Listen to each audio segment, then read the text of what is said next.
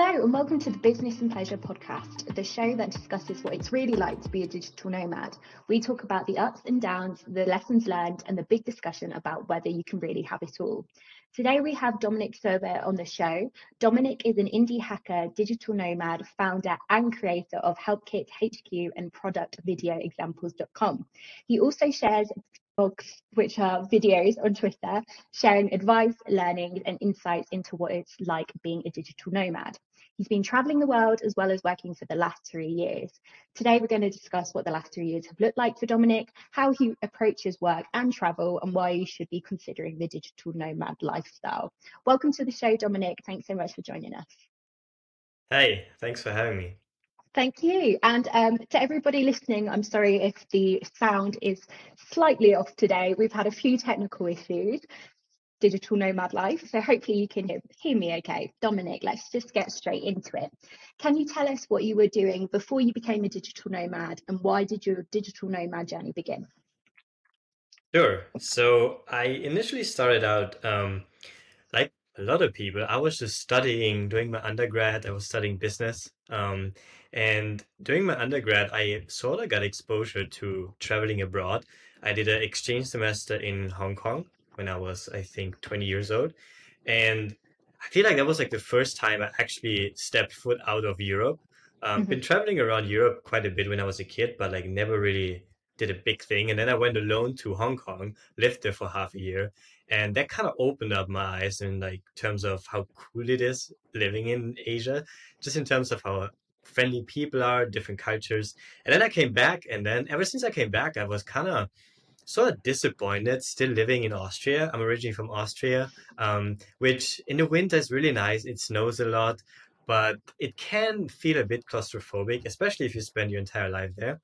And then for my master's, I decided I have to leave Austria because it just feels like the same all year long. And then I was like, okay, I need to go somewhere warmer. So I went to Portugal.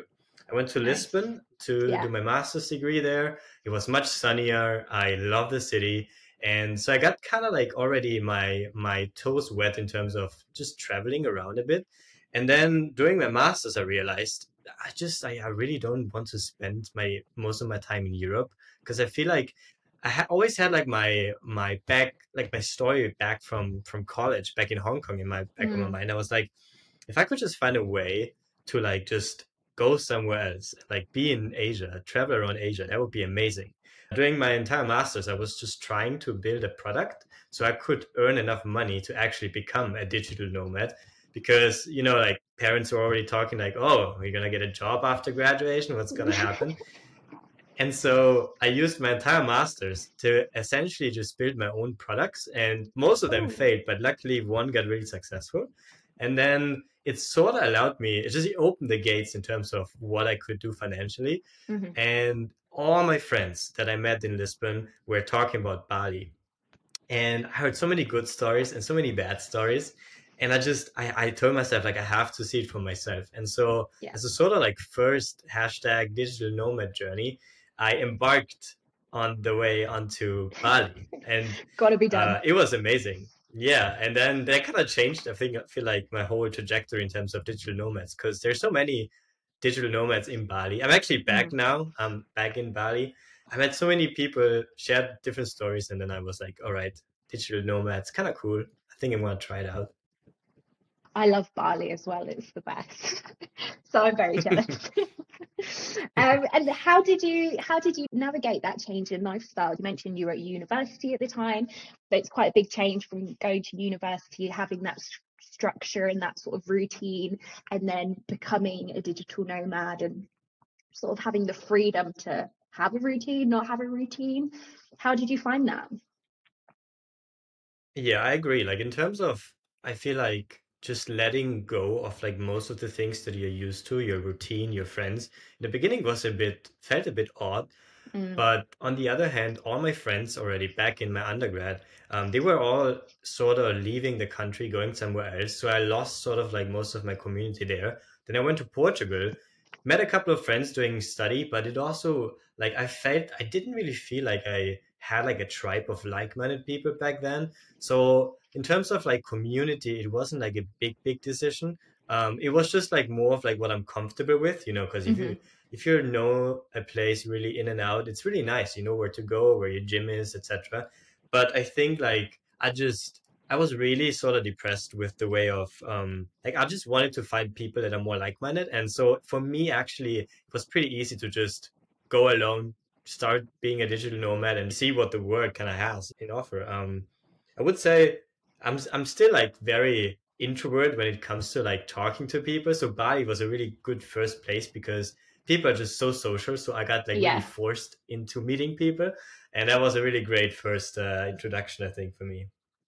I would probably say I'm the same with how I started. I sort of just went into it and didn't think too much about it. Yeah, I agree. People in Bali are just so open and welcoming and chatty that you straight away feel comfortable, and it's sort of you let down your wall a little. It's a great place to begin the digital nomad journey. And what would you say your biggest learnings are so far? Well, I think that's like a big question, right? I feel like there's so many lessons that I learned, but like I think there's a couple. The first big one is traveling light. I Yeah. started traveling with like two big American Tourister suitcases, and Oof. I absolutely hated it. I had so much stuff with me, and I just thought I needed it. And quite frankly, like I didn't even use maybe I used maybe a tenth of the stuff that I brought with me, and then I Hmm. realized why do I bring all of this stuff? And so I gradually, it was actually quite a long process. I got rid of almost everything, and I stripped it down to one backpack, one small carry-on, and then when I do like sort of longer term travel, I have one little plastic bag with me, and that's it. And I did Wow. the whole like digital minimalism, Marie Kondo, what doesn't spark joy thing, and it actually really helped. Like I feel so much happier owning less, and I think that's like the first big lesson. In terms of like other things, I feel like routine is a big thing because when you travel a lot, it's very easy to fall into the trap of just going with the flow, doing whatever other people might just invite you to. There's a drink there, there's a drink there. You go to a co-working space, you meet some people, then they want to do a trip to like a mountain, so you go hiking, which all is fair. But if you actually want to get work done, I think realizing that you have to get back into a specific routine is really, really important. And it kind of can make you depressed after a while if you just go with the flow. Definitely fall trap of that. I don't know how it is for you, how it was or how it is for you, but that was a big lesson as well. I think Um, is well with that, it takes you time to realize that, because when you first start the journey, you're like, oh, of course I want to be social, I want to make friends, I want to explore this new place I'm in. So you put so much effort into that, and then you end up tiring yourself out, and then you realize, oh, actually I haven't been putting the amount of time I should be putting into work. And then you're like, then you're annoyed at yourself. It's all the emotions mhm. basically, but you've sort of got to ride that wave to figure out what that balance is for you. And then you can be like, oh, actually I went out for drinks last night, maybe the next few days I shouldn't go out for a few bevs, like, and get back to work. It's riding that wave, isn't it? And getting to that point of like, oh, I'm not really finding a balance here.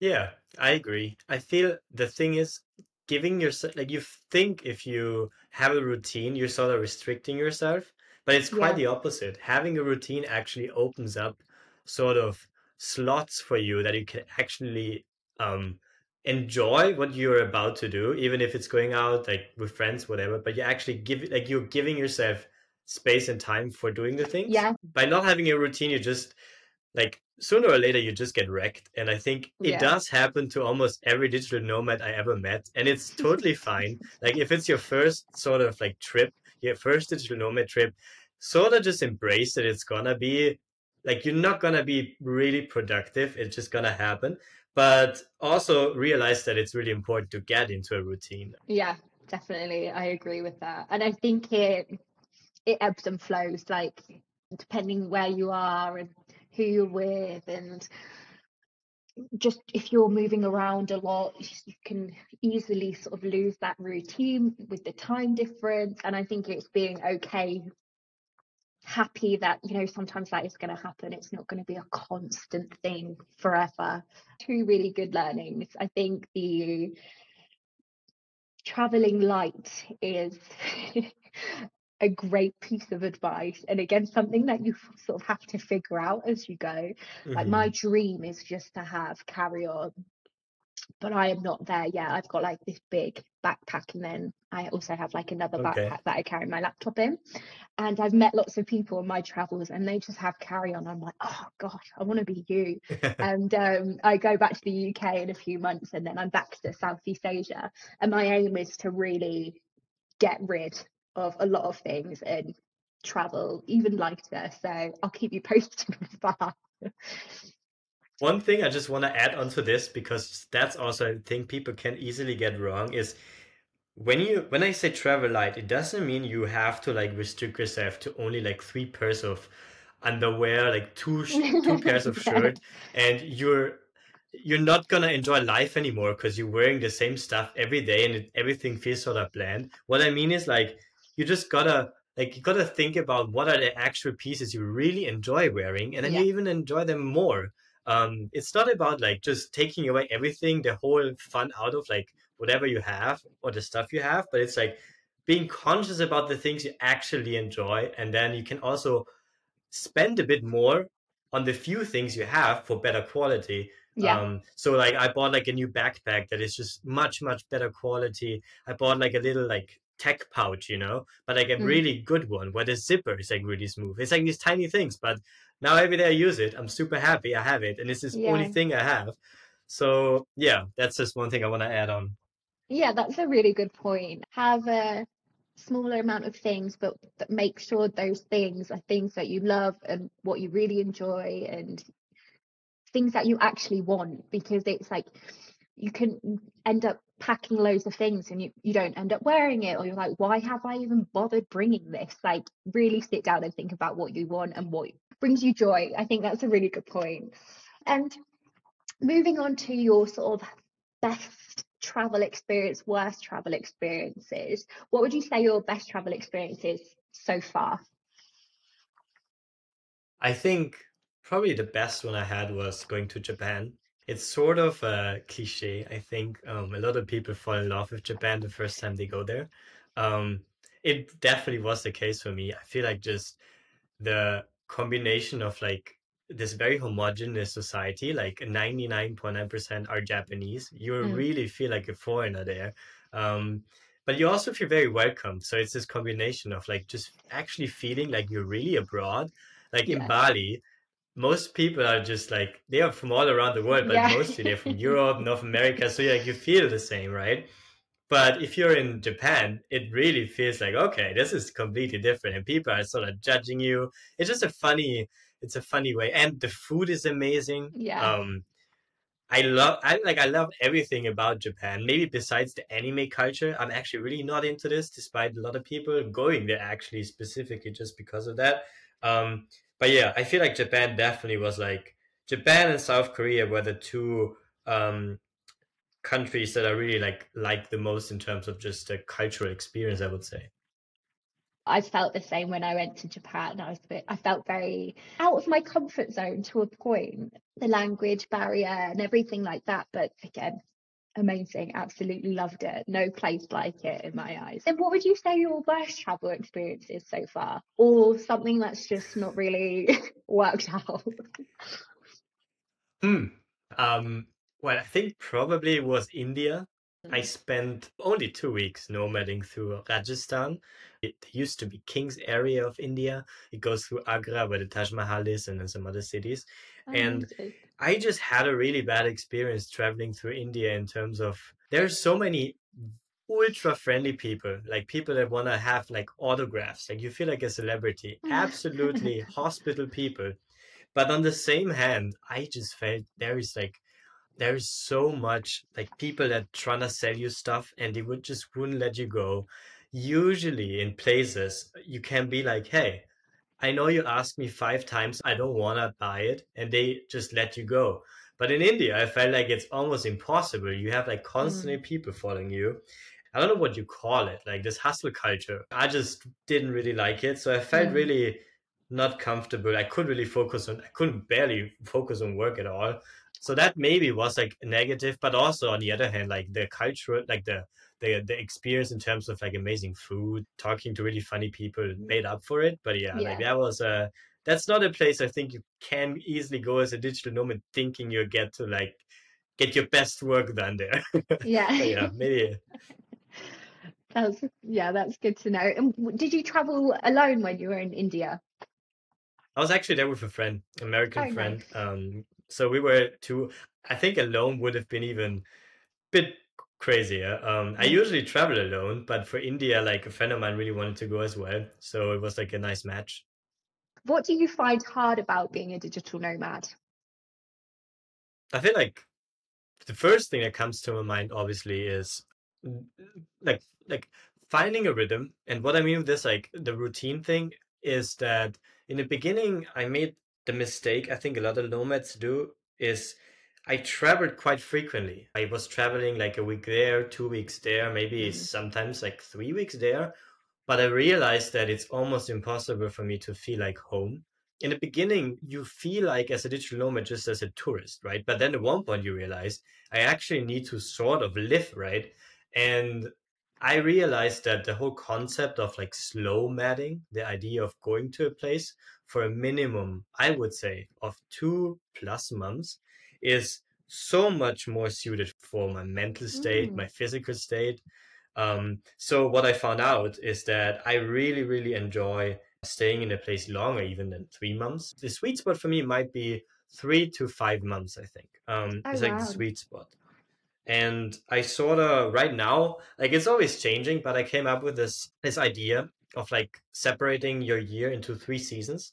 The first season is like when I'm more adventurous, where I actually give myself the room of just traveling more, like doing like 1 week there, 3 weeks there for like maybe 1, 2 months. Where I know, okay, I'm not gonna get like really the best of my work done. I won't get into a lot of flow states with my work, but I'm gonna see a lot of cool stuff and I'm gonna meet new people. And after that, like I have this phase of like focusing more on work. So it will be a Mm. couple of months where I go to a place where I know I can, where I get to know the place and actually sort of try to live like a local and then just work from there. And then the third is like a bit sort of similar, but I feel it more as a something recurring, like something that I already know. So for me right now, I came back to Bali for the next few months because I realized that coming back to a place you already been just takes like how everything works. You have your friends there. A lot of Yeah. people might live there, and so I realized like I also need that sort of like familiarity at least Yep. once a year because otherwise it's very very tough. And that also plays in with the second thing, which is like I mean just keeping relationships healthy, right? It's like it's I think as digital nomads we kind of learn how to just be friends online. At least that's how I did. Like a lot of we have friends groups like WhatsApp, Telegram. There's a lot of friends on Twitter now that I engage with a lot. Actually now met in real life, which is really nice. But that is always like a hard thing, actually keeping like being near your friends. And then obviously it also ties into actual like relationships. It's really hard to actually date as a digital nomad. I think a lot of people kind of brush it off in the beginning. But if you really want to have like a committed relationship, it's really, really hard. Finding someone that is in the same position and like you want to go there, they don't want to go there, that's already the hard part. Because if two people are nomadic, it's already a very interesting thing. And then if one person is nomadic and the other one isn't, you might want to travel again. Yeah. I haven't found a really good solution to this as of now. I think eventually just settling more might be one. I don't know how it is for Mm. you. Yeah, it's interesting, isn't it? I don't know if you've used Nomad List before. They have a feature where they have like a section where you can like make friends, but they also have a like a dating side to that. Um, Yeah. and also I had Holly on my podcast, and she gave loads of like resources, and she also mentioned there was a Facebook group for sort of dating digital nomads. So I think there's platforms and things out there, but I don't know how aware people are of them or how useful they are. But it is an interesting thing to think about because if you do sort of want to have a relationship, but you also want to travel and you don't want to sort of stop the nomading life, it can be quite a complicated thing. So I think, yeah, potentially finding someone who is in the nomad space and understands what it's like and is sort of on the move as well would probably be the best bet if you did want to settle down. But yeah, it's an interesting thing, isn't it? Yeah, I feel like the best case is like I had a friend who essentially he's from France. He moved back to France, and then in Paris, I think he met his now girlfriend, and he sort of converted her to become a nomad. Nice. So that's like the best, probably best case. Like you go Yeah. somewhere familiar, you meet someone, and you just convert them. Obviously, easier said than done. But yeah, there's definitely not an easy answer. I have checked out the Nomad List like dating thing, but to be honest, it felt like really not a work. Like it didn't really feel like it's really working. It's just like Yeah. there are not a lot of people, and like even if there was a match, like it just didn't. I don't know. It just didn't really feel like organic. And I haven't heard about the Facebook thing. It sounds a bit like a boomer thing, but maybe I'm wrong. Just saying. Yeah. Maybe it's not the right fit. I'll send you the link and then you can decide. Yeah, please, please. I will. How do you approach work and travel? I think this would be a good point now to talk about your videos on Twitter, because in your videos you actually talk a lot about this and, you know, the accommodation and everything like that. I know we've already spoken about the routine and we've sort of said how Hmm. important it is to have a routine, but also not put too much pressure on it. So it'd be like great to hear about sort of your more of your day to day, how you approach that, and also when it comes to the accommodation side of things. So, for instance, I mainly stay in hostels that have co-working spaces, but then every now Hmm. and then I need to mix it up to have a bit of a break and I go to a hotel. But in your videos, you sort of discuss condos and things like that. So it'd be great to hear a bit more about that and why that works for Sure. you. I feel like in the beginning, I was also living a lot in hostels because obviously it's the cheapest and also you meet a lot of people. So for a while, this was my go-to thing, and a lot of Yeah. people still do. Like, a lot of my friends still do. But for me, I realized after a while that I get very exhausted mentally and physically in hostels, especially because it depends, right? If you live actually in a dorm with multiple people, I'm at a position where I can't like my sleep is like so important to me, and living in a dorm with multiple people is just like it's a recipe for like chaos. And Yeah. I also then it yeah, and then I realized that also like I would call myself an introvert in terms of my social battery lowers the more I talk to people. You know, some people Yeah. they get like really energetic the more they talk to people. For me, is I wake up with a full battery. The more I talk, the less it gets. And like hostels seem to like overflow me with like bunch of people, and I'm just like Yeah. I want to choose. This is too much. Like I feel Yeah. like I want to choose when I talk and like not like really pressured into it. And to be quite frankly, like whenever I go to a hostel, I got really drunk, and which is fun, but like I just it's not something I can sustain. I think with hostels as well, like well, what I found is you constantly have to be on, like you say, you constantly Yeah. have to be talking to people, or yeah, you have to be always on really, which it gets very tiring. Like I said, mainly do hostels again just because it's cheaper and it's a great way to meet people as well, and especially if they have a co-working space you can meet other digital nomads and it's right on your doorstep, which is perfect.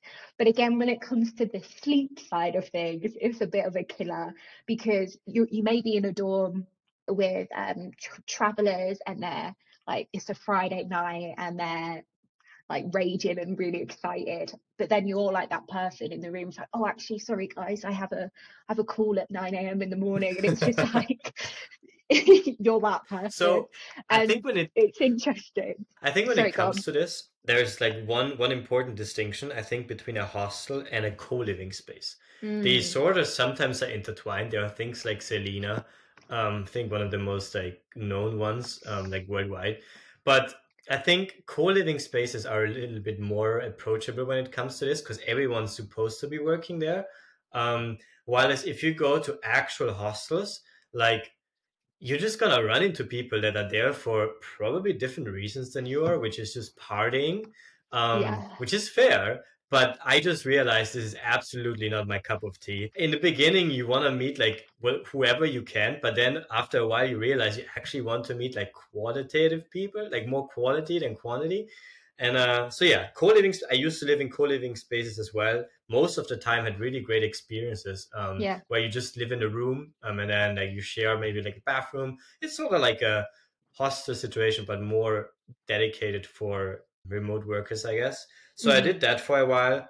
And then, because you mentioned like the videos I made about the condos, I feel like it's this at least appears to be much more of a like Southeast Asian big city thing. So in cities like Saigon, in Bangkok, you just tend to have access to really really cool fancy like apartments for relatively cheap. So you can actually like live really really like have a nice quality of life in condos, and really like live there in terms of like you don't even have to leave the complex, because there might be a sauna, sometimes they have Yeah. a swimming pool, like there is like coffee robots making you coffee, so like you don't even, if you want to, have to leave. So it's perfect to focus on work, at least for me. Yeah. And how do you find those types of places? Is it just through Airbnb? Is it sort of word of mouth from friends who've stayed there previously? Like I feel like obviously word of mouth sometimes is really helpful, but Yeah. mostly what I do is I go onto Airbnb, I look for places that look sort of like how I want them to be, and Yeah. then usually they are way too expensive, like way too expensive, and then I just reach out to the owner. And like in 90% of cases, either the owner says, yeah, let's do this offhand. If Airbnb is listening to this, obviously I'm not doing this. This is all just theoretical practice. Um, and then usually they're really down of just doing it with their own system, or whatever it is. And Mm. then sometimes also it happens that their Airbnb is maybe managed by a broker. And then once you get contact with the broker, it's much easier to just do it with the broker because they are Yeah. already sort of facilitating it. So the TLDR is you can do this with Booking, Agoda, whatever it is. You just find a WhatsApp line, WeChat, whatever number it is, and you just text them. And most of the cases, this works perfectly fine. So that's what I do. I Yeah. just find really fancy places and then I reach out to them. But I agree, in the beginning, it's really like if you go to a new city, it's really hard. You don't know where's a good area to be, right? Where what is the expected amount I should pay? Am I overpaying? There's so Mm. many things.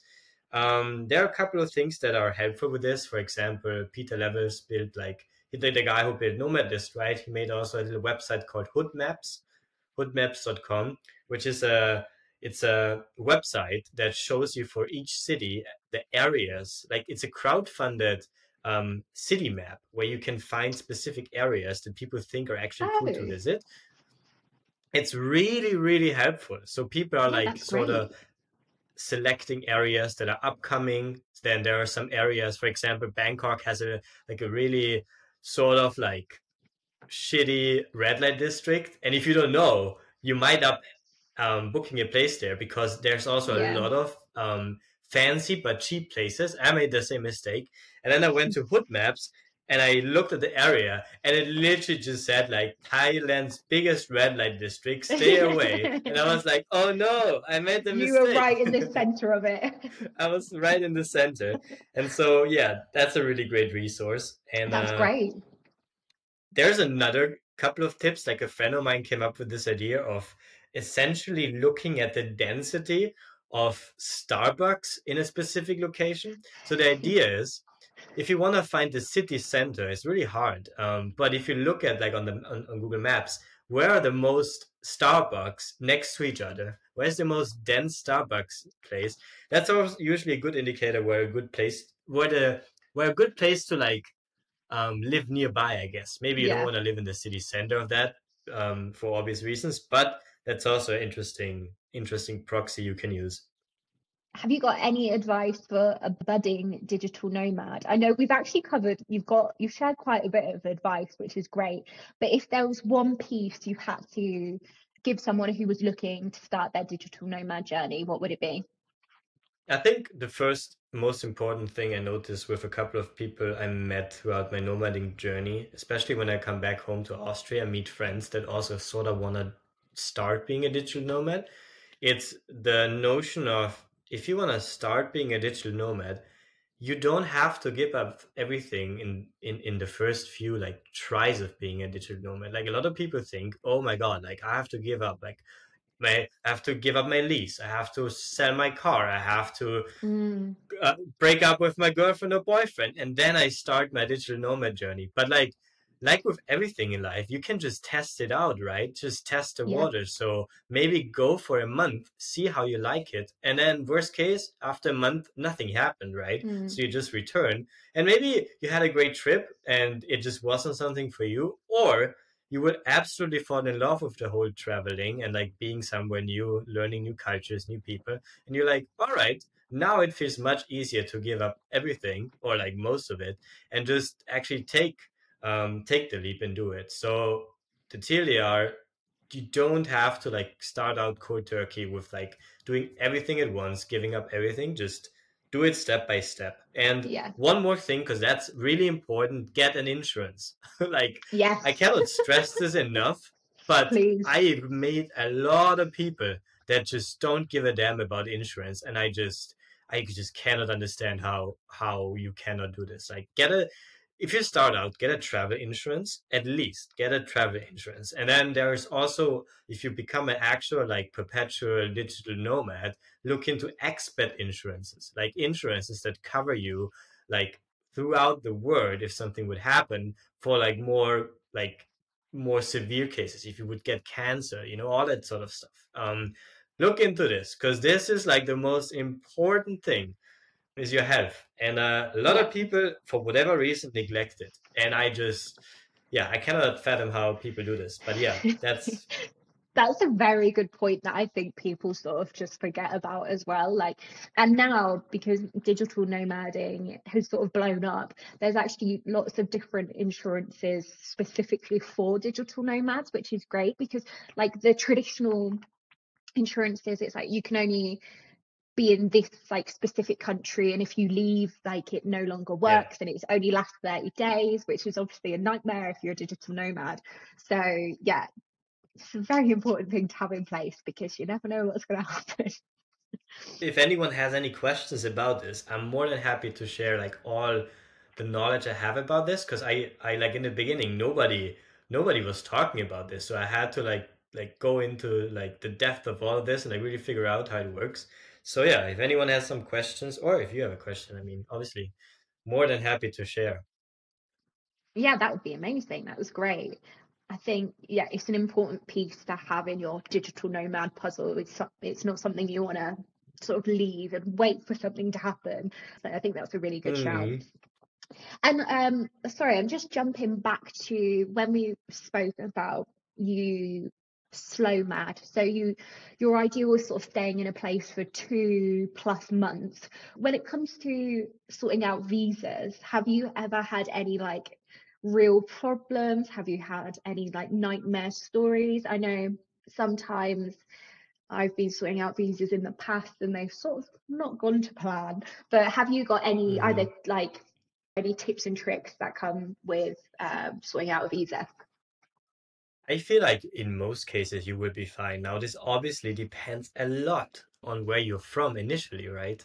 Yeah. So for me, being Austrian, having an Austrian passport, which is one of the best you can actually have in the world, it's very easy for me in most cases. Even though, for whatever reason, whenever I go to the Philippines, and Vietnam, I get screened like as if I would be like the biggest criminal in the entire digital nomad sphere. I don't know why. Never had any issue in Thailand, for example, but I do get some the occasional screenings, and I wonder why. Maybe I just look suspicious. I don't know. You're just Um, giving off the vibe. I'm just giving off the vibe of like I don't know, but yeah, actually, like everything as of now went really smooth.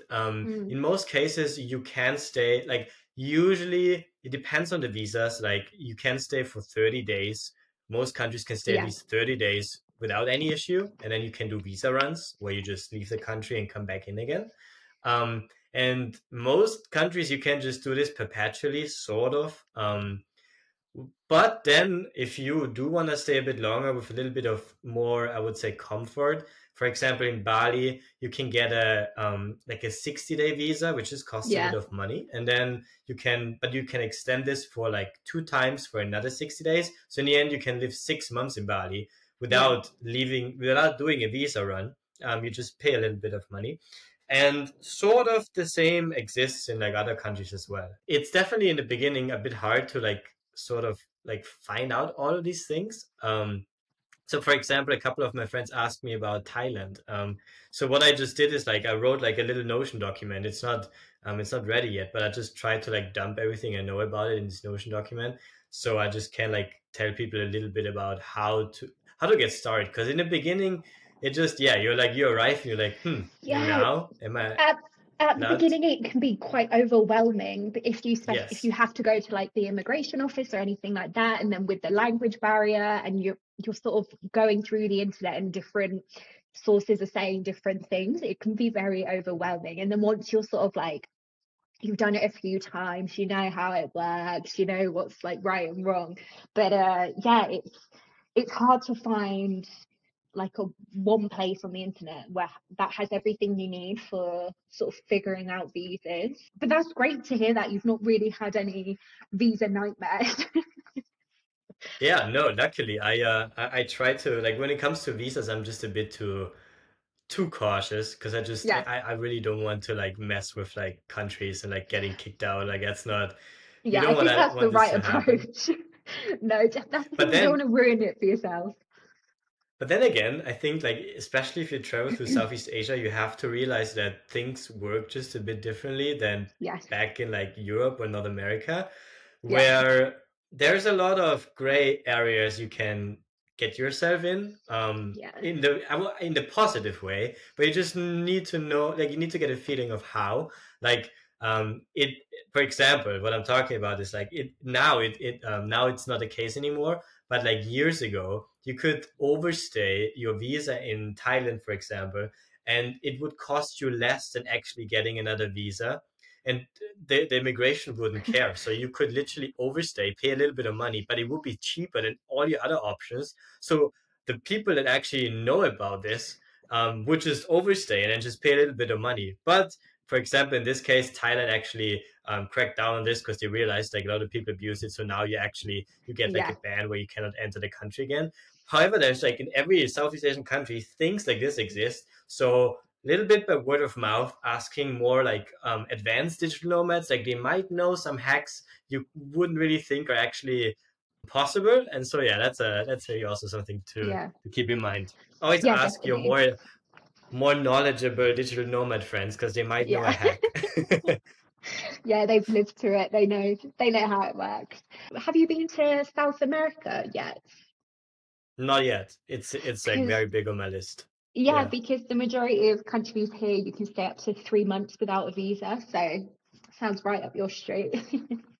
Wow. Yeah, that's amazing. I Yeah, told myself that I want to learn a bit Spanish before I go. yes. Did you have any Highly issues? Like, recommend. When I first arrived in Argentina, I didn't know any Spanish. I didn't do it at school, and I'm like the classic hmm English person who's just rubbish. So when I first arrived in Argentina and I'd just come back from Southeast Asia, and like the culture shock was massive, it was completely different. So that took me a few days to get my head around.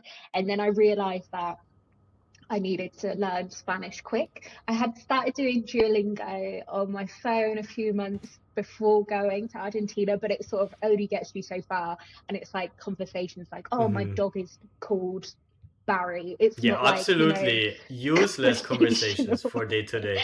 It's great for the vocab, but more conversation, Yeah. it sort of it lacks a bit for me. But it is great. I stayed in a hostel and met loads of people, and I realized that a lot of them were doing. So I Oh, nice. signed up for a Spanish course, and I ended up doing 2 months of Spanish lessons in Argentina, and they were absolutely brilliant. But I highly Nice. recommend if you're looking to come to South America is to get some get some Spanish learning in. Because lots of people, if you stick to the big cities, people do speak English, but it's not like Southeast Asia or like Bali, for instance, where a lot of people speak English. It's you've really sort of, yeah, got to do some learning with the languages over here, which is brilliant as well. Yeah, I want to emphasize, like, I feel like as a digital nomad, this is something very close to my heart. I feel like as a digital nomad, you're not a tourist, right? So whenever you Mm, go to a place, I find it very important that you learn at least like the basics of a 100%. language, because it's such a big difference in terms of showing your respect to the people that are living there. If you just like, I mean, it can be as simple as learning how to say hello, thank you, goodbye, how are you. Exactly. Just the These like basics. four things, yeah, make such a big difference. And Yeah. like I meet like so many digital nomads that live like maybe even years in a place and they don't even speak a single word, and I'm like, I I just don't know. know, show a bit of respect for the culture. I And agree. I you will agree. also feel, yeah, you will feel the you see I'm passionate about this, but you will see the like locals are so happy if you just make an effort, even if it's just to say hello. So might as well Yeah. take advantage of that.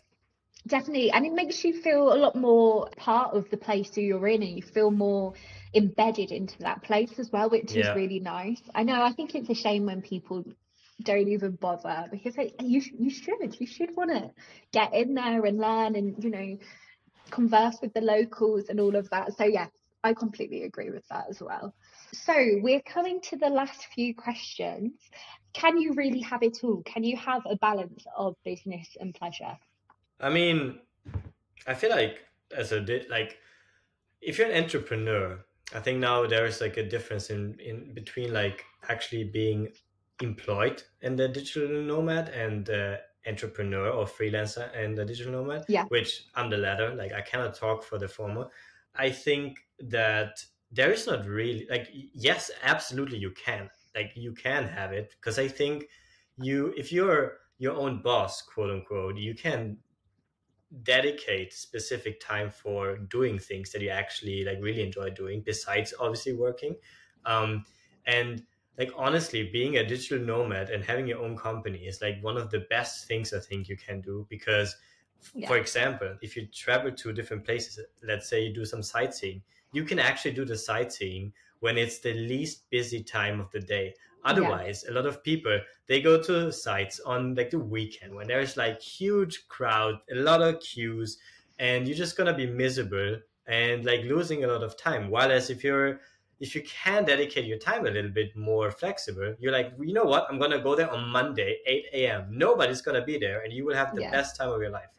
So I think you can have it. And but then again, obviously, I think one thing it's important to stress out is that you will have to find a routine, and sometimes it will feel very weird.